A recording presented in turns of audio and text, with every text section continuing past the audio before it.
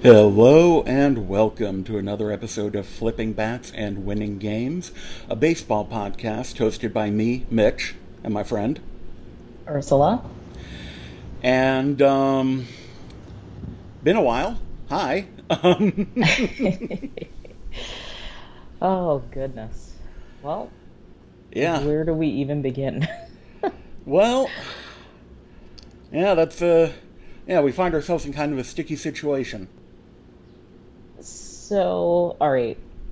Let me just see, what the date was on our last podcast episode, just to give us some guidelines. Okay, so, April 23rd.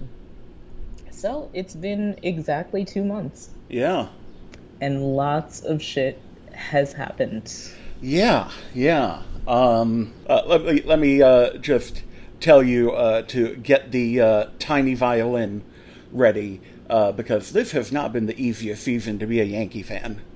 Oh, yeah.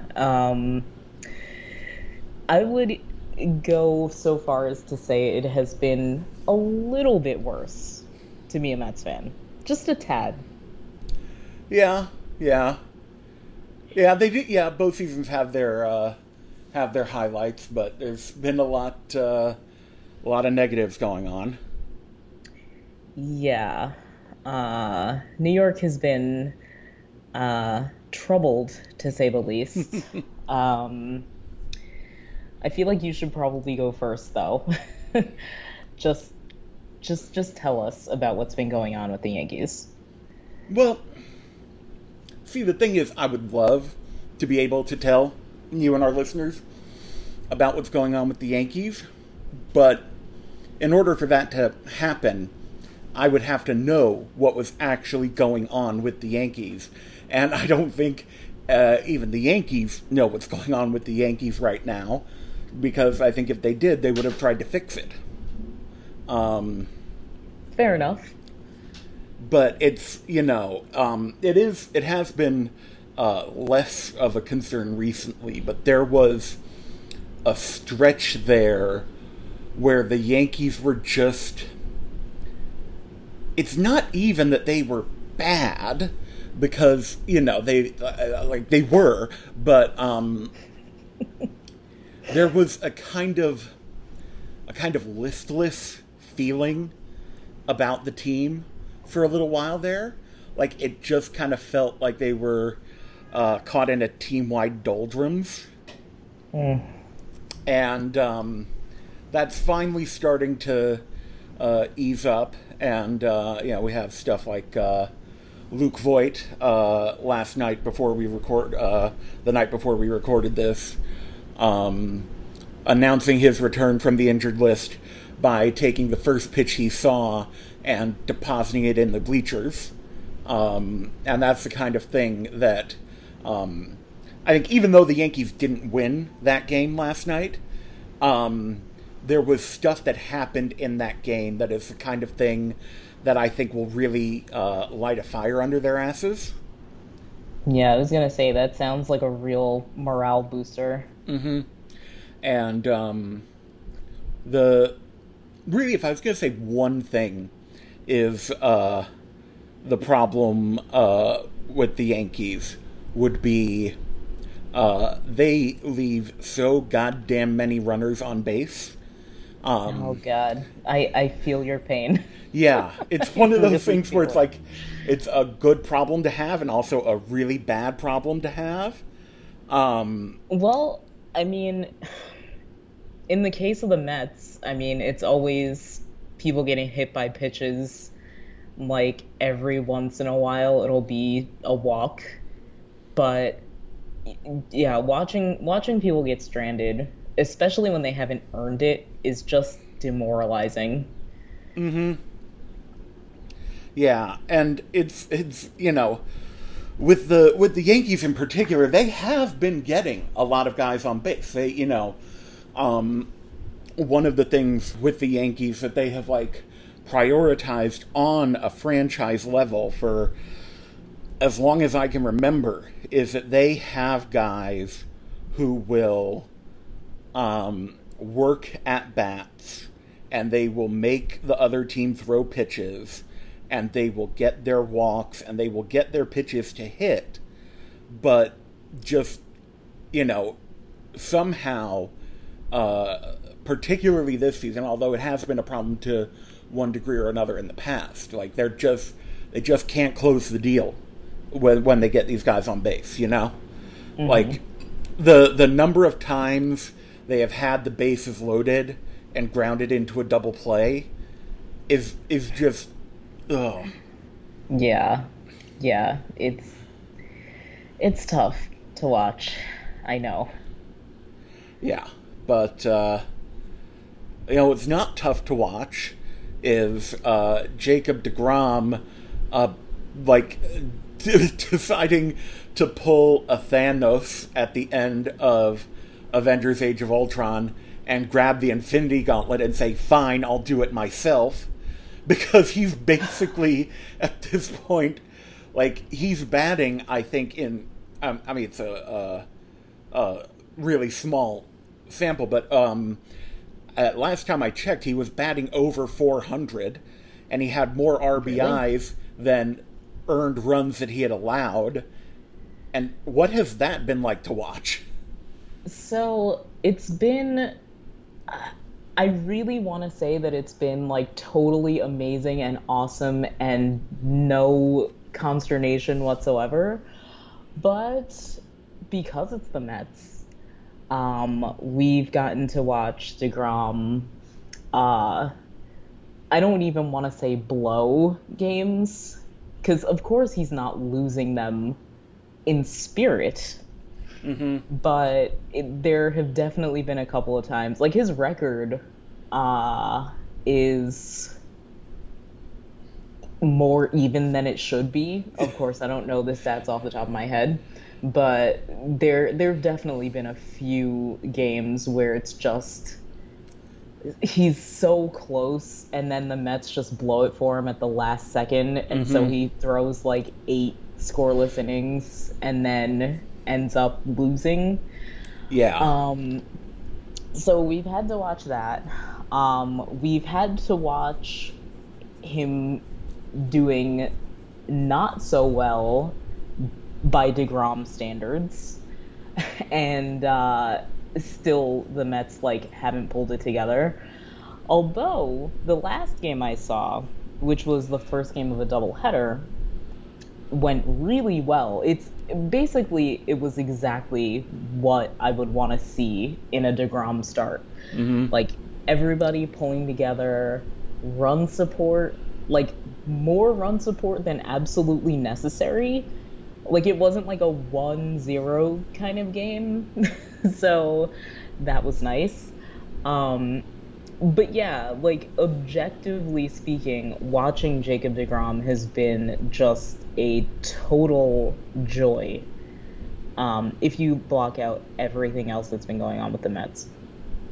And if you block out some things that have been going on with DeGrom, because as it turns out, throwing triple digits all the time tends to wear on your body. Yeah. Which is, as amazing as he is, it's always kind of going to be in the back of my mind, especially since he just turned 33. Yeah, I think that's about right. Yeah, no, he's 33. Yeah, and it's, the fact that the older he has gotten, the harder he has thrown is just mind-boggling to me. He's just been getting better at everything. He's been aging like a fine wine, know? Mm-hmm. Yeah, and it's, been kind of an interesting thing to think about because, when I first started following baseball and following, prospects and all of that, one of the things that I would always hear when guys were talking about pitching prospects is you can't teach velocity. Like, if a guy throws hard, then a guy throws hard, and if he doesn't, then he doesn't. But that started to change a handful of years ago because the Yankees started showing this pattern of, picking up these guys out of college and bring them into the minors, and then they were throwing, 3-4 miles an hour faster. And there's something like clearly mechanical about it that they've done, and that's kind of percolated out through the rest of the league. But even then, yes, I do kind of, yes, I've had to adjust to the fact that you can teach velocity, but like starting to throw 101 miles an hour when you are like in your 30s is just mind-boggling. Right. And I mean, I like to joke around that like the hair was creating drag and that he's like aerodynamic now. But I'm just like, is that a joke? Like, where is this coming from? Honestly, really I've heard worse theories. Well, I mean, there are always worse theories out there. This is the internet after all. So, but yeah, I mean, DeGrom is just amazing. He has a 0.5 ERA. Yeah. That is, even when he won the Cy Young that year and he had a 1.7 ERA, that alone was what the fuck is happening? There is something insane happening. But and I know the season isn't over, but to have a 0.5 ERA when it's almost July is still something. Yeah, and it absolutely is. I don't think there's anything that he could do in his next start that would bring him above 1. Of course, famous last words, right? Hopefully I didn't just jinx the fuck out of him. But, I mean, he would have to go far out of his way. He would have to be, home run derby pitching in his next start. Which, of course, he's not going to do. At all. I'm not jinxing it at all. So yeah, DeGrom, excellent as usual, even excellenter than usual. How about the rest of the Mets? Well, it's been interesting figuring out what's going wrong. Yeah.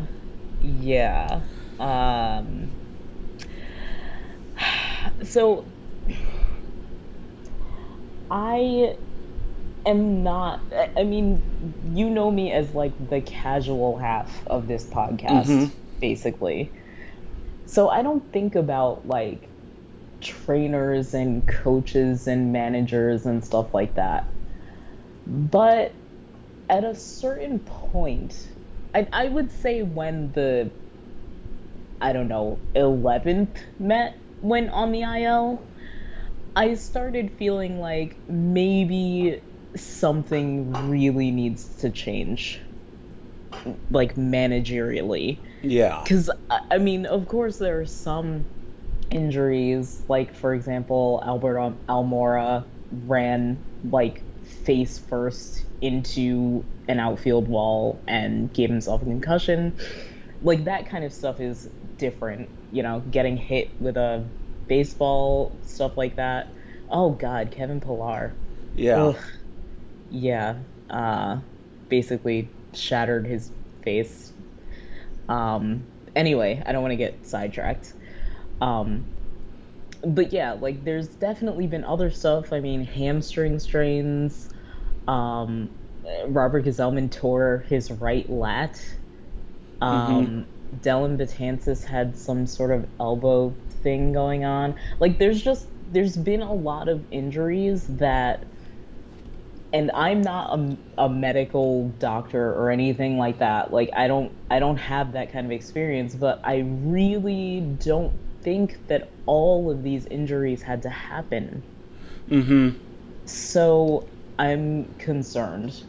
And like on some level it is really amusing that the Mets are cursed like this. Yeah. But then, like, you have to realize that these are people. Mm-hmm. And, like, also, like, this just keeps happening. So yeah, the Mets have been cursed lately. I don't know what to make of it. Maybe DeGrom is sucking out all their powers. I mean, again, this is the internet. Conspiracies run rampant. So. Yeah. And speaking of conspiracies that are running rampant, we should probably talk now about the whole sticky stuff controversy and Okay. Before we talk about sticky stuff, I want to also mention, because I feel like, I don't know why exactly, maybe it's because it's a West Coast thing, but like Shohei Ohtani in New York like isn't really mentioned enough. Mm-hmm.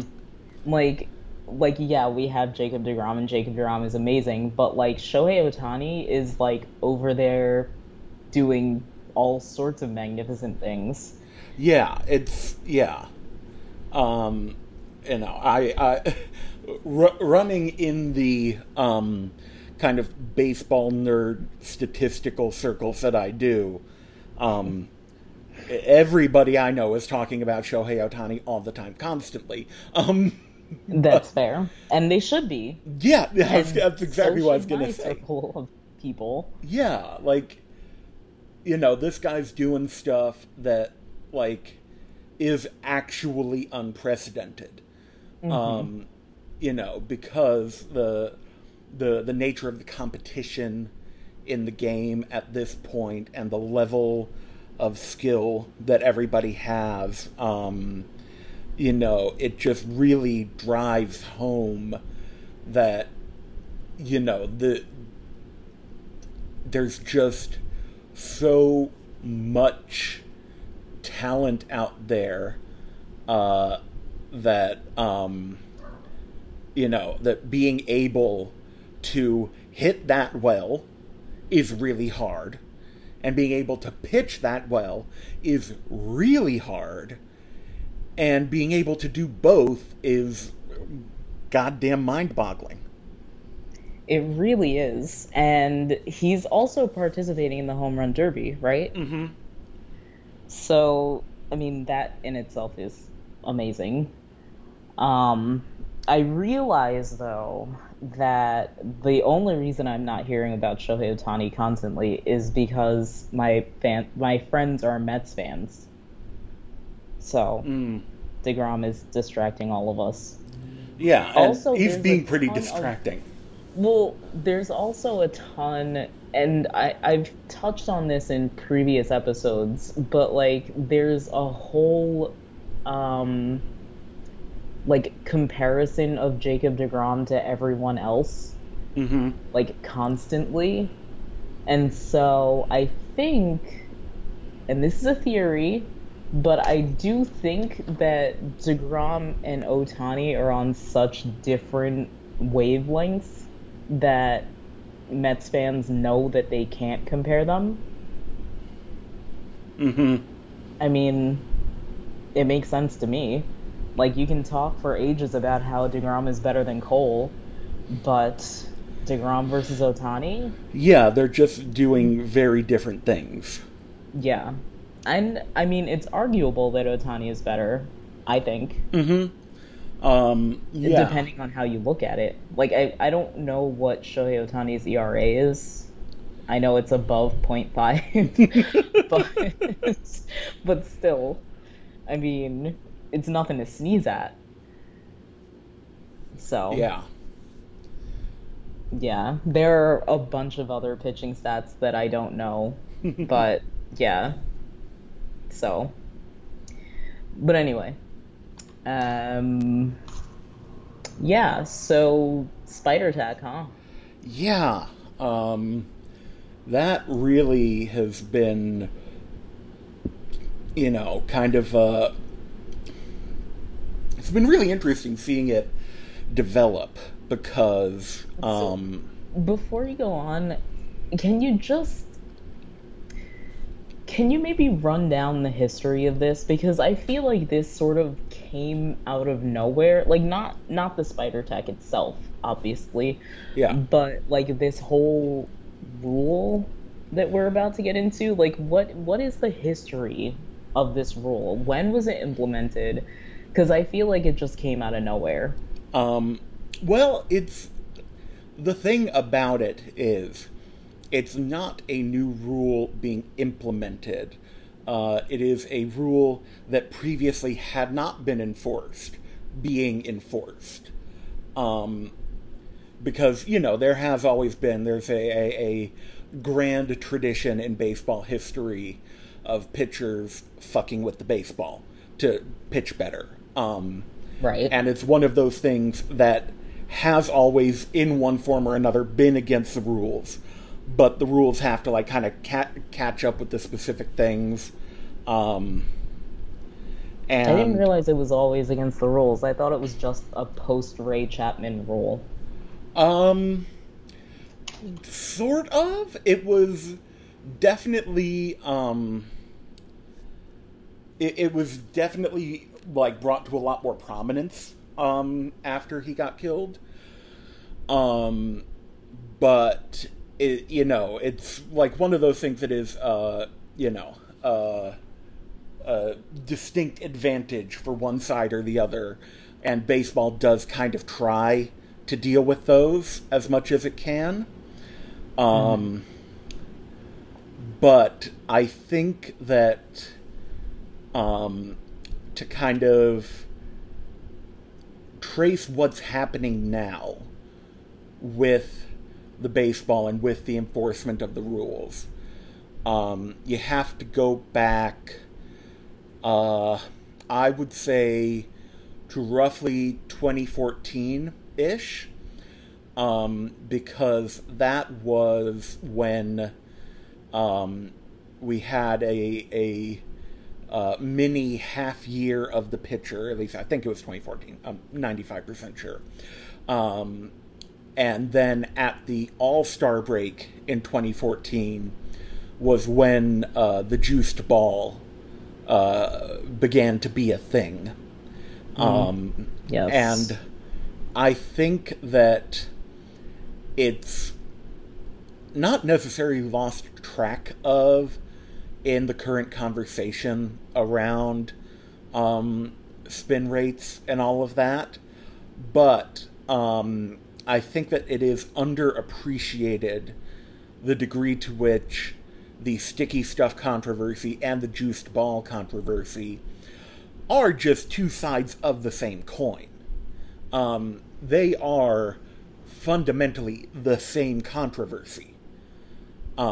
Because MLB has been messing with the baseball, and that has made it so that that pitchers, needed to both, on a physical level, be able to better grip the ball, because the way that MLB baseballs are made is that they are made, like, incredibly, slick and hard to grip, and then they are, before every game, rubbed down with MLB's special secret rubbing mud that is obtained. That sounds very suggestive. Go on. I know. It is, and it's one of those things that, like, I kind of love about MLB, but also kind of makes me think, okay, come on, guys, you can catch up with this century now. Because, like, my hand to God, I'm not making this up. I'm not clever enough to make this up if I wanted to. Oh, dear. MLB has a special mud that they use to rub baseballs that are fresh out of the box and a lot slicker. And that special mud comes from somewhere along the Delaware River.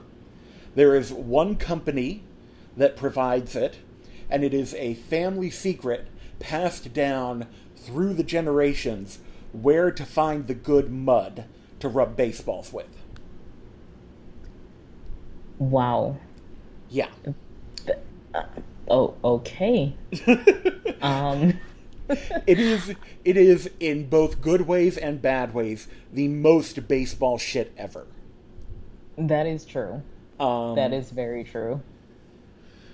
But tradition. when MLB started fucking with the baseballs and winding them tighter or changing the core inside of them or doing, all kinds of other things, lowering the seams, stuff like that, stuff to make the ball more responsive and aerodynamic.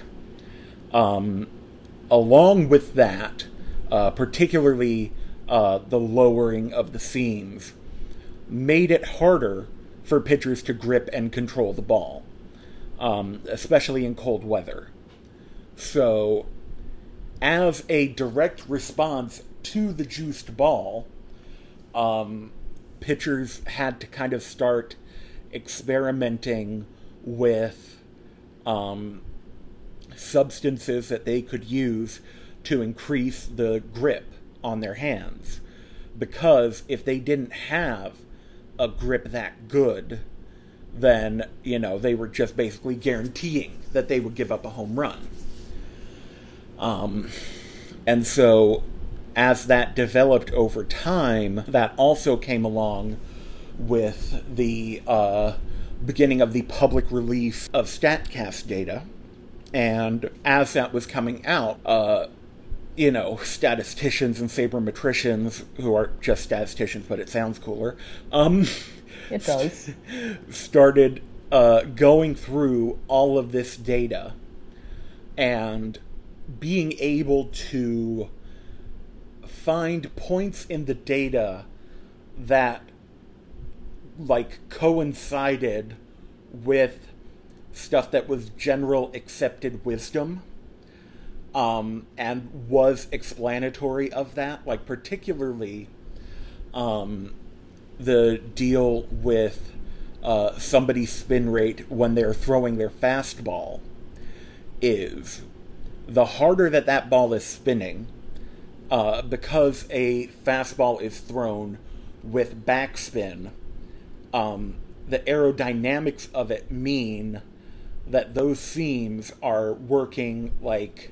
kind of like little tiny paddle wheels on ships, and they are, digging into the air and making the ball sink less over time. There's no way to throw a ball fast enough for it to actually rise, but the faster that ball is spinning, the more Magnus force, they call it. The faster it's spinning, the more Magnus force is on it, and the higher it will stay in the strike zone. And it turns out that hitters are really susceptible to seeing high fastballs and thinking, oh, I can hit the hell out of that, and then swinging right under it. So it's led to some innovations in knowing what pitches to throw and where to throw them. But what happened with the StatCast data that came out was that people started looking at this spin rate data and said, oh, the guys who have the best high fastballs have the best fastball spin rate. The guys who have the sliders that break the most have the best spin rate on their sliders.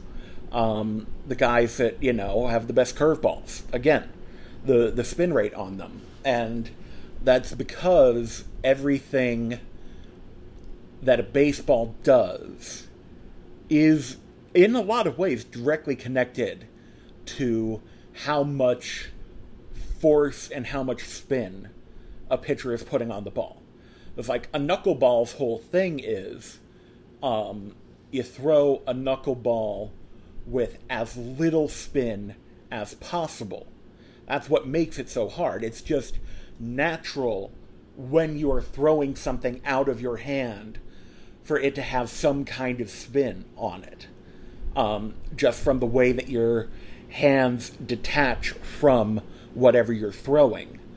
So the knuckleball is really hard to predict because it's not spinning, so it's a lot more vulnerable to air currents and stuff like that make it dance around and move unpredictably. Whereas if you have something like a four-seam fastball, where guys are throwing it as hard as they can and with as much backspin as they can put on it, that ball, because it's spinning like that, is going to stabilize itself and travel in a predictable way. And the different kinds of spin that you can put on the ball determines how it's going to travel and whether it's going to, break to the inside for the batter, or break outside, or, start high and drop down low really quick. It's all stuff like that. And so it's like, obviously spin rate isn't everything. You still have to be able to throw the ball with at least some velocity, and you have to know where you're throwing it, because the more a ball moves, the harder it is to locate exactly where it's going to end up. But there is a real correlation between how much a ball spins and how much it moves, and between how much it moves and how many guys will swing and miss at it. So, with the ball having lowered seams, these guys couldn't, because, naturally, if you're holding a baseball, you're automatically gonna, get a grip on the seams of the ball, because that's the easiest place to hold it. All right. And so having lower seams on a baseball meant that pitchers needed something, to help them grip it better.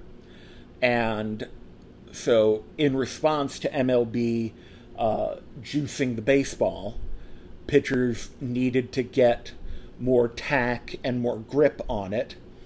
And then, at that same time, because of technological advancements, we learned that the amount of spin that you put on the baseball is incredibly important for how well you're going to pitch. So it's been kind of an escalating arms race since then. I was gonna say, it sounds like a back and forth kind of thing happening. A little bit, yeah. And MLB did change the ball a few more times. But you get these guys who are, they're looking at all of this data, and it was generally somewhat assumed by the baseball public that spin rates were going up year over year the way that they were, because now teams knew how to track it and knew how important it was, so they would start training for it, which is a factor, but it is not, I think, as much of a factor as the fact that guys now have this stuff that, basically glues the ball to their hands. And the longer that the ball is attached to a pitcher's fingers, the longer those fingers are acting on it, and the more spin and the more force can be imparted to it. And MLB, said that it was going to make some changes with the baseball to cut back on the number of home runs this season. And that's why we got a bunch of no-hitters. Yes. And that, basically, what happened was that came together this year as, we got the most advanced guys we're going to get with this grip, with this tack on the baseball, at the same time that MLB took away the the reactivity and the aerodynamic nature of the baseball that had made hitters able to, kind of keep up by hitting these home runs. So by taking away some of that advantage for the hitters, especially at the beginning of the season when baseball's being played in colder climates, and in colder climates the ball doesn't travel as far, it's harder to grip it, so that would also motivate guys to use sticky stuff more often. And you just had this perfect storm of, oh my god, hitters across all the league are looking like idiots. What the hell happened? And yeah, so we had official acknowledgement of the sticky stuff issue this year. But it had been kind of percolating for a while. Because, and now I get to mention everybody's favorite baseball podcast topic, Trevor Bauer. Oh, joy of joys.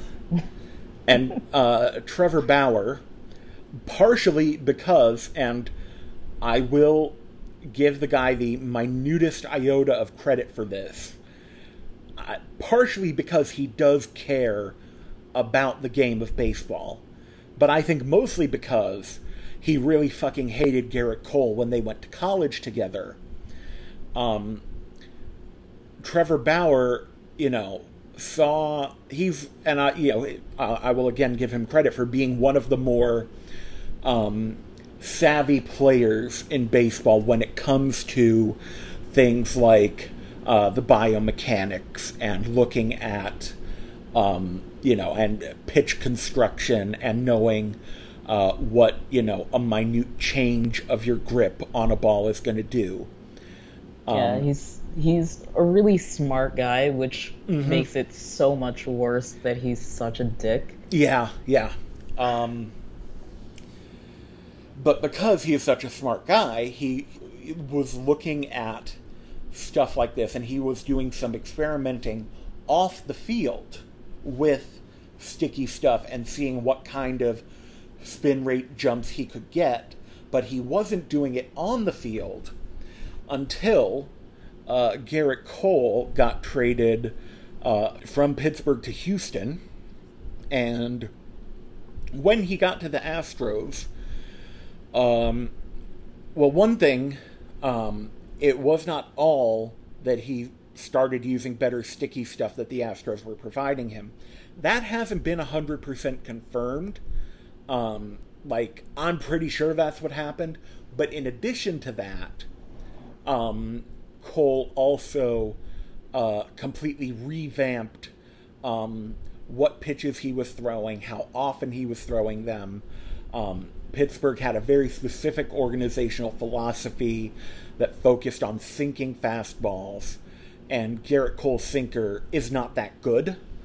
But, because the pitching coach in Pittsburgh had a philosophy, he wanted Cole to throw that sinker as much as possible. So, in addition to coming to a new team that, shall we say, has proven itself willing to get any advantage they can get, coming to that team and revamping his arsenal meant that Cole went from, he's really promising, but the results aren't there, to, oh shit, he's finally becoming what we thought he might become. And he, became one of the best pitchers in baseball. When that happened, that real renaissance in Houston, Trevor Bauer kind of passive-aggressively tweeted about how, your team could really make some amazing trade deals if you knew that magically when you acquired a pitcher, his spin rate would go up by 400 or 500 RPM. Clearly an absolute direct subtweet. I know that that's a contradiction in terms, but it was a direct subtweet of Gerrit Cole and the Astros. And then Trevor Bauer, after that, mostly blew back on him because it was before a lot of the Astros information came out and people realized, just how far the Astros would go to get an it advantage. probably also just didn't help that he's not particularly likable. Oh, absolutely. Yeah. So, people just weren't inclined to be on his side. Yeah, that didn't do him any favors. But, what he did was he made a comment. I don't remember if it was on Twitter or to a reporter. But he made some comment, and I don't remember the specifics, that was along the lines of, pay attention to my first inning tomorrow. I'm going to do an experiment. And Bauer went out there and, in his first inning in that game, had spin rates that were up 400 or 500 RPM from his season average, and that went back down after that when he stopped using the sticky stuff. So he didn't say, hey, I'm going to use sticky stuff, because then obviously you're asking for the other team to, catch you out on that and tell the umpires. But he implicitly said it, and he did it. And it did show that, yes, this will show up in the majors, and this is what doing that will do. But because that was still in the juiced ball era, it's not an era, but it was during the juiced ball controversy, people felt that to a degree, people just didn't really want to talk about it. And then also they felt that, even if pitchers are, getting a bit of an advantage from this, they need to keep up with all these home runs. And there is, a lot of position players will say that they want pitchers to at least be using some kind of sticky substance. Particularly, the one that people always go to is rosin, which MLB does provide. There's a rosin bag on every mound.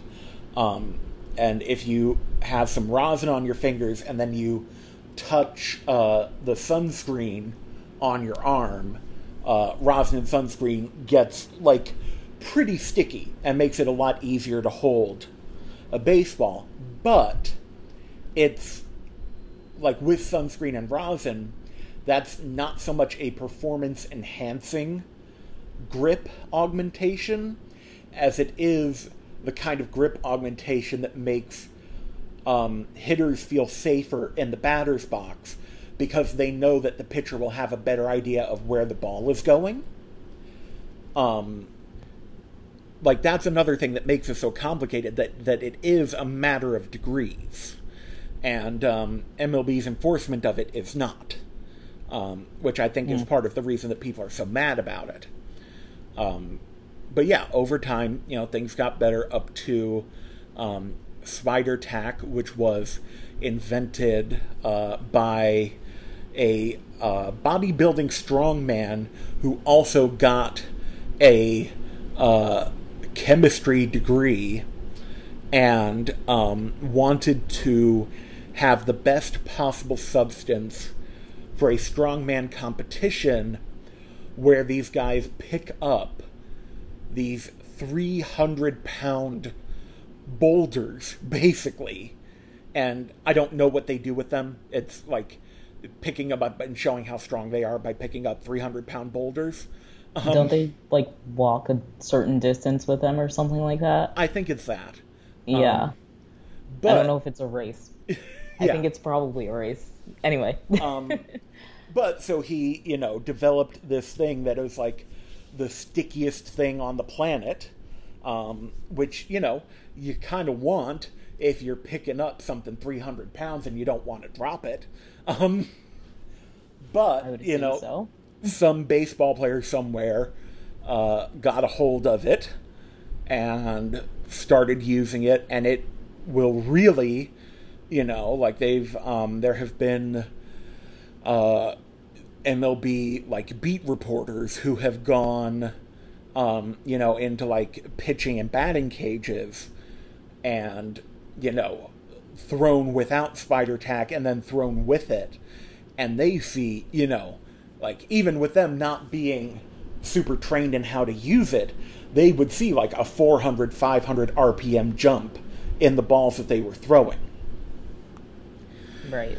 So it's this kind of perfect storm of deader baseballs plus wider acceptance of guys using sticky stuff, plus more effective sticky stuff that, coalesced into this big shitstorm. And then MLB was so worried about it that they decided that they said at the beginning of the season that they were going to be collecting data about sticky stuff, and they were going to be, doing all kinds of other stuff. But they said at the beginning of the season they weren't going to be doing any enforcement yet, but they were going to take data from this year to decide what enforcement they would do next year.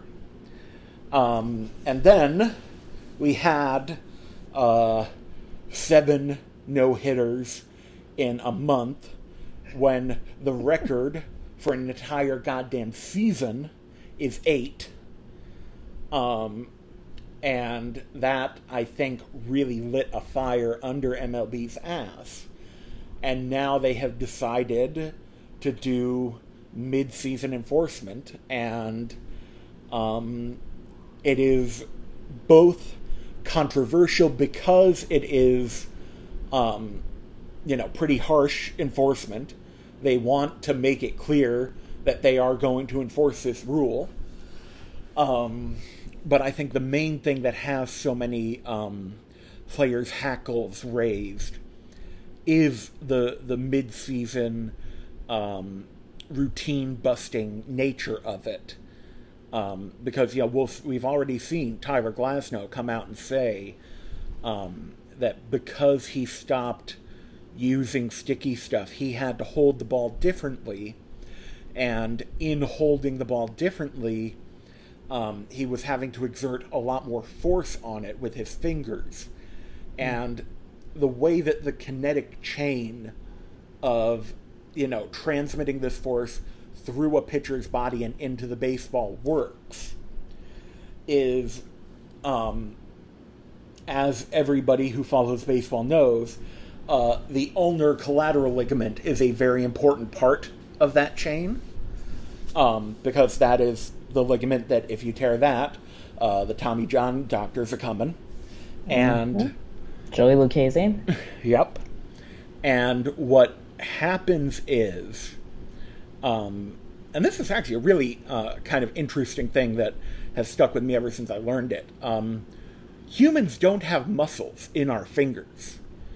We only have like tendons and ligaments in our fingers, and all of the muscle work for our fingers happens in our forearms. That's where the muscles that move your fingers actually are. So when these guys like Glasnow are having to grip the ball harder, then the muscles in their forearms are having to work that much harder, and when the muscles in their forearms get tired, those muscles can't accept as much of the force as they normally would, which would protect the UCL. So that's how you get Tyler Glasnow going out there and saying, hey, because I made this change, my arm broke, and a bunch of other guys' arms are going to break when they make this change. And as much as I do on a spiritual and philosophical level want MLB to have more of a level playing field, because it isn't really that fun after a point to watch a bunch of pitchers duels. You want variety, you want spice in the sport. And on a theoretical level, I am okay with MLB doing something about the performance-enhancing grips, like Spider Tack, like, this other stuff that is designed specifically to heighten a guy's grip. But I think it is really, really shitty of MLB to do this mid-season when one of the defining things that I know about baseball players, from everything that I've read and learned about them, is that they are, to an almost pathological degree, creatures of habit. And if you are disrupting their routines, if you're disrupting their habits, then you are throwing a wrench in the works and making it a lot more likely that they're going to fuck something up. And I just think that it is fundamentally unfair of MLB to its players they're not changing the rules in the middle of the season, but they're changing the rule enforcement in the middle of the season. And I just think that once you have established a precedent of how you're going to enforce the rules this season, you have to stick with that for the whole season. I mean, I think that's only fair, and I think, honestly, I think that you have thought this out significantly more than anyone who's actually in charge has. I can't imagine a commissioner, for example, hearing that there's this, chain reaction from pitcher to ball and being like, you know what? Sucks for them. It really does seem, and so it already seemed like these changes were kind of fly by night. Mm-hmm. And we could see, for example, with the no-hitters, somebody who is casual, who's not necessarily paying attention to spin rate or any other kind of sabermetrics, somebody is going to see a bunch of no-hitters and think these balls have been dejuiced. Mm-hmm. And that's all fans are going to think, there's something different about the balls. They made them, I don't know, less aerodynamic or heavier, or I don't know. I think the main thing that they did was make them less bouncy. No, that makes sense. But yeah, so yeah, what was I saying? Yeah, okay, so it seems like the people in charge, the head honchos, I don't know how much Rob Manfred has to do with this. I know he's the face of this whole fiasco. Yeah. But it really does seem like whoever's in charge was only thinking about the balls. Mm-hmm. And nothing else. Watching baseball, I don't want to say disintegrate. I'm not trying to be that dramatic. But watching it spiral has been quite something. Yeah. And watching rules suddenly get enforced out of goddamn nowhere has been something. Yeah. And I cannot imagine, especially after Tyler Glasnow is his injury. Mm-hmm. I can't imagine sitting back and being like, okay, maybe we just need to let 2021 play out the way it was playing out. Yeah. And maybe we look at this year and we're like, you know what, we fucked up. Let's rejuice the balls. Let's, I don't know, let everybody stick gum on their hands. I mean, I don't know. It doesn't seem like the right thing to do, to let all these athletes train the way they train and the way they've been training, and then just suddenly switch it up on them and then expect them to just totally be fine with it, both physically and mentally. Yeah. So, and and the mental side in particular will bring us to the most direct impetus for us recording this podcast on the day that we're recording it. Yes. Because an emergency podcast. Yes, we're having a Max Scherzer took off his belt emergency podcast. Yes. So,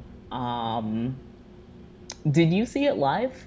I did not see it live. Okay, I didn't see it live either, and I can't believe that I was watching the Mets have a shitty game and not watching Joe Girardi purposely antagonize Max Scherzer. Oh man, like, talk about time wasted. Yeah. Like, I should have been watching that. Like, this is something that's going on in my division, you know? Yeah. Like, I should be sitting back. Like, it's one of those, like, I don't know if you've seen those memes where it's, like, boomers and Gen Zers, like, watching millennials battle. Yeah.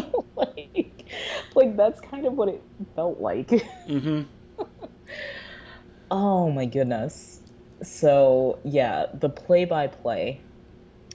I don't even know what inning this was.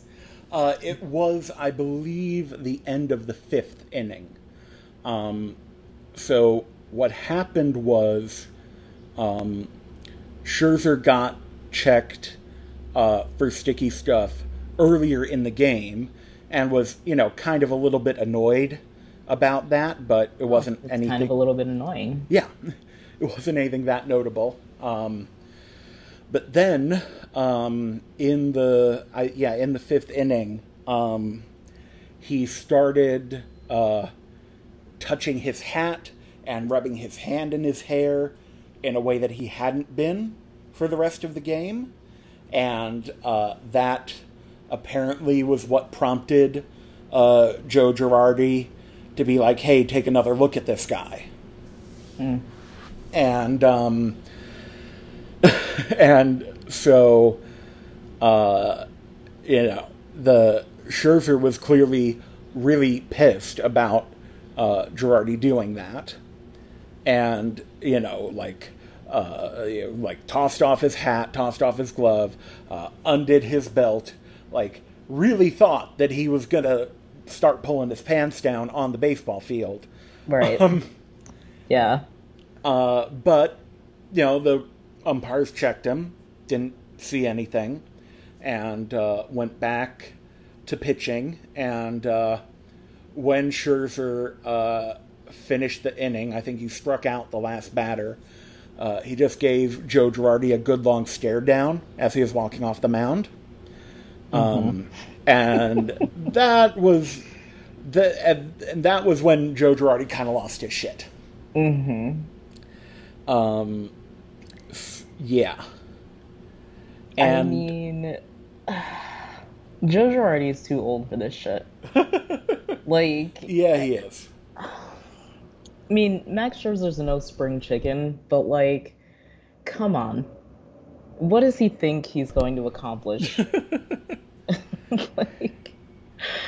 Well, no, that actually is an interesting thing about this, because I saw the just raw game broadcast video, and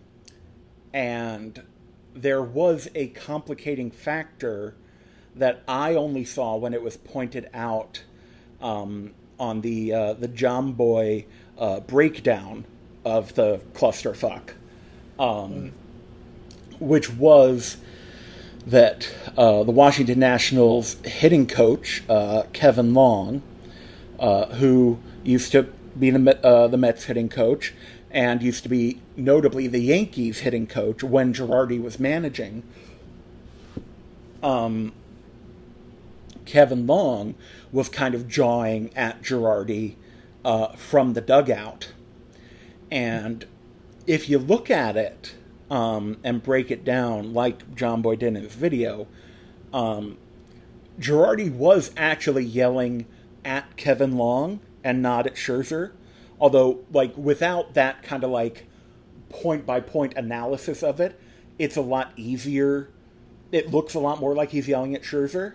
But there was the Kevin Long of it all that complicated things. I see. I mean, it's, you know, there's just so many moving parts here. Yeah. Like, there's what happened between them.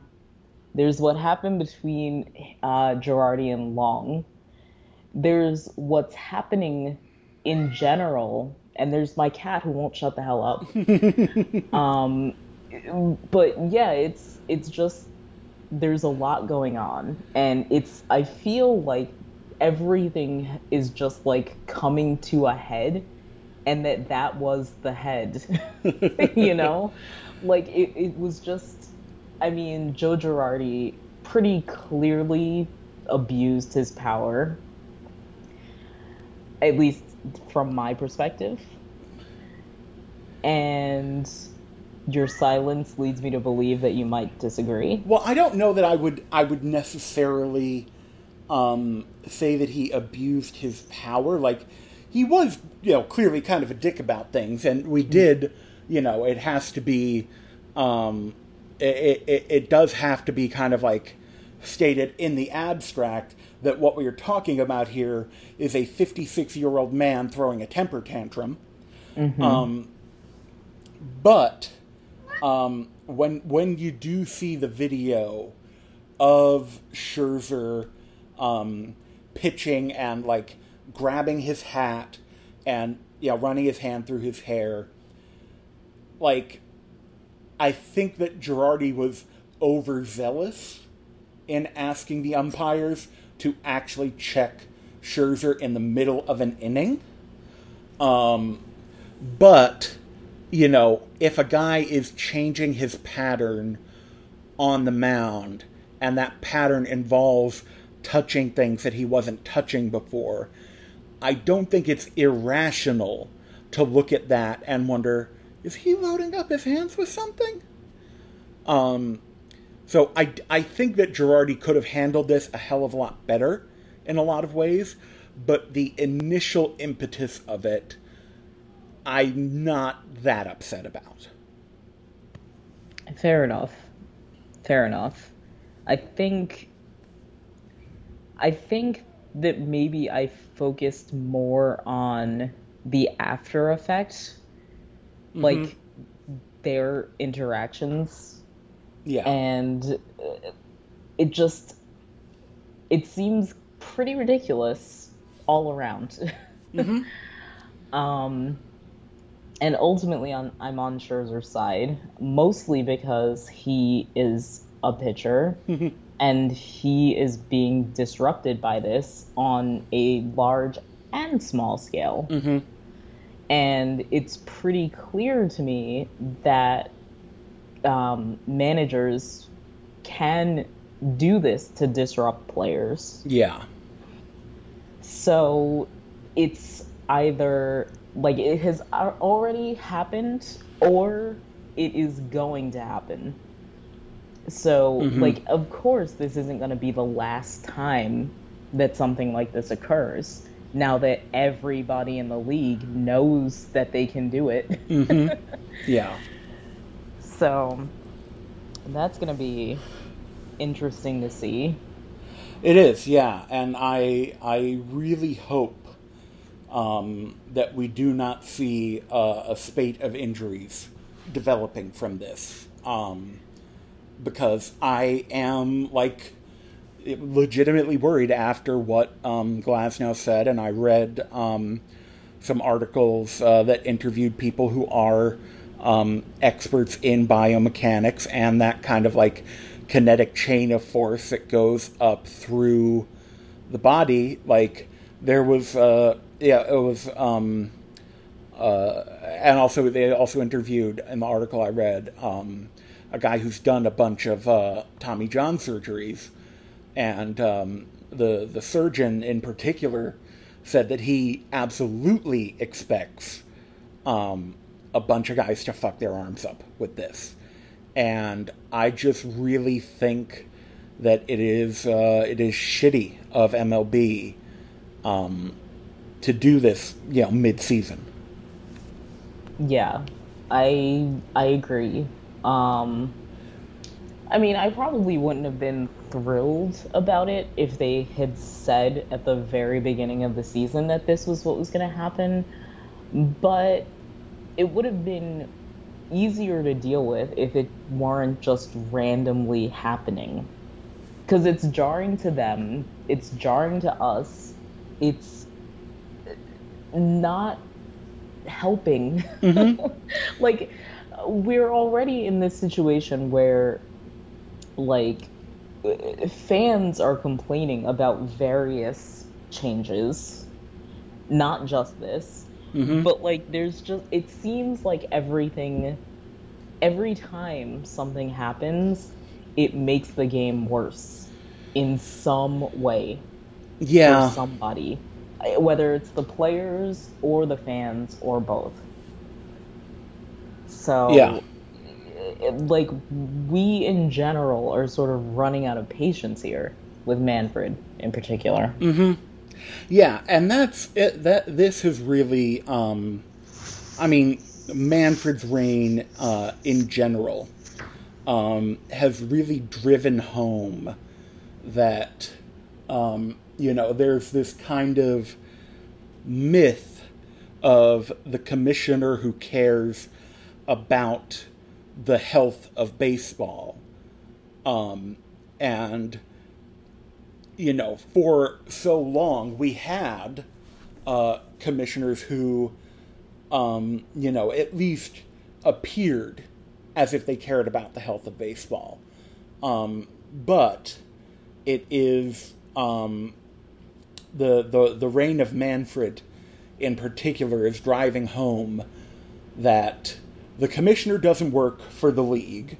He doesn't work for the good of baseball as a whole. He is selected and he works for the ownership class in MLB, and only for them.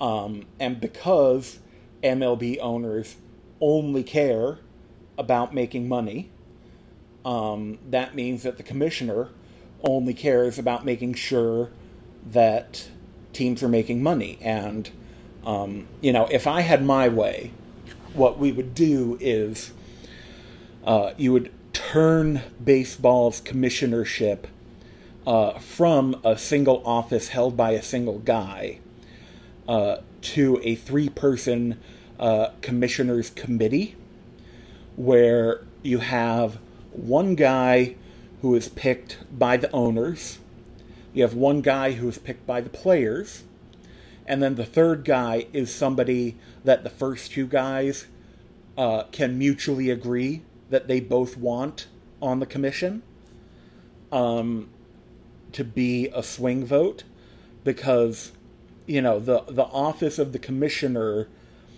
is somewhat restricted by the collective bargaining agreement in what they can and cannot do to affect the game. But that collective bargaining agreement is the only thing that restricts the commissioner's office. And collective bargaining agreements don't happen quickly. And in MLB's case in particular, they don't happen particularly amicably. And relying on collective bargaining to make sure that MLB does things right is just not going to work. So we need something to happen that makes it so the commissioner will actually care about something other than owners making money. Yeah, I mean, couldn't have said it better myself. I mean, so speaking of money, have you heard about MLB's crypto stuff happening? In the sense that I know that they tweeted some weird baseball moon picture yesterday, and then today that is apparently about some kind of cryptocurrency thing, and this just feels to me like the same kind of thing that has resulted in seeing DraftKings advertising at stadiums, and seeing this kind of like seeing gambling creeping back into MLB, and I don't like it. I just really don't like it. It comes across as so sleazy. Exactly. Like, I don't... Like, don't they have enough money? I mean, I know that as somebody who's part of the 99%, I can't really say things like that. But, I know that their goal is to get all the money that ever existed in every corner of every country, of every planet. I get it. But, like, come on. Like, are they trying to chase away all the fans? I don't know. It seems like they might be, or I don't know. I don't think that they are actively acting maliciously. I don't think so either. I just think that they're extremely misguided and extremely short-sighted. Yes. And I don't know who is researching their ideas, if anyone. I don't know who thought this would be a good idea and why. I'm flabbergasted. And the fact that this is coming after this whole Scherzer-Girardi fiasco is just... It really is just a spiral, you know? Like, I know that they have nothing to do with each other, but just watching MLB, for lack of a better term, swing and miss, like, all these times, it's just like, I want some stability in my baseball life, and I feel like I can't get any. So...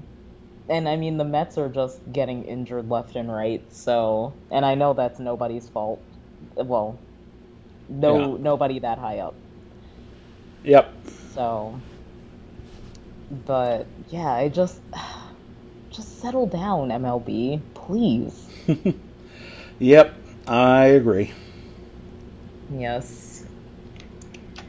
So, do you have anything else? No. Just, please, for the love of God, people who pull the levers at MLB, just think. That's all.